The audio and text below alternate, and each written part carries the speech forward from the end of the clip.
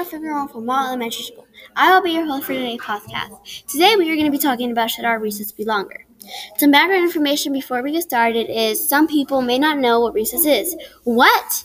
I know, right? But anyway, recess is a break during noon, and you can go outside and play or hang out with your friends. We cannot talk about should recess be longer without mentioning some important details. First, 1,062 is the average steps kid takes at recess. Maybe more recess means more steps, so more exercise. Next, detail number 2. Apparently, cartwheeling around recess makes kids more healthier.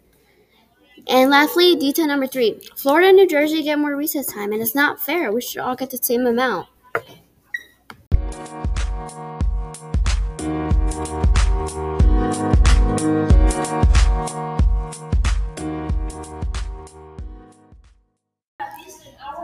And we're back. In this podcast, we talked about should recess be longer. I truly believe that we should because we need a break and we have all this energy built up, so we need to let it all out.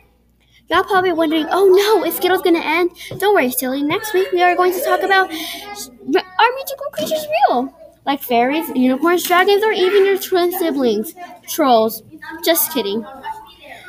I would like to give a shout out to my listeners out there because if you never watched this podcast, then you wouldn't even know what I was talking about right this second. Anyways, Kesha out.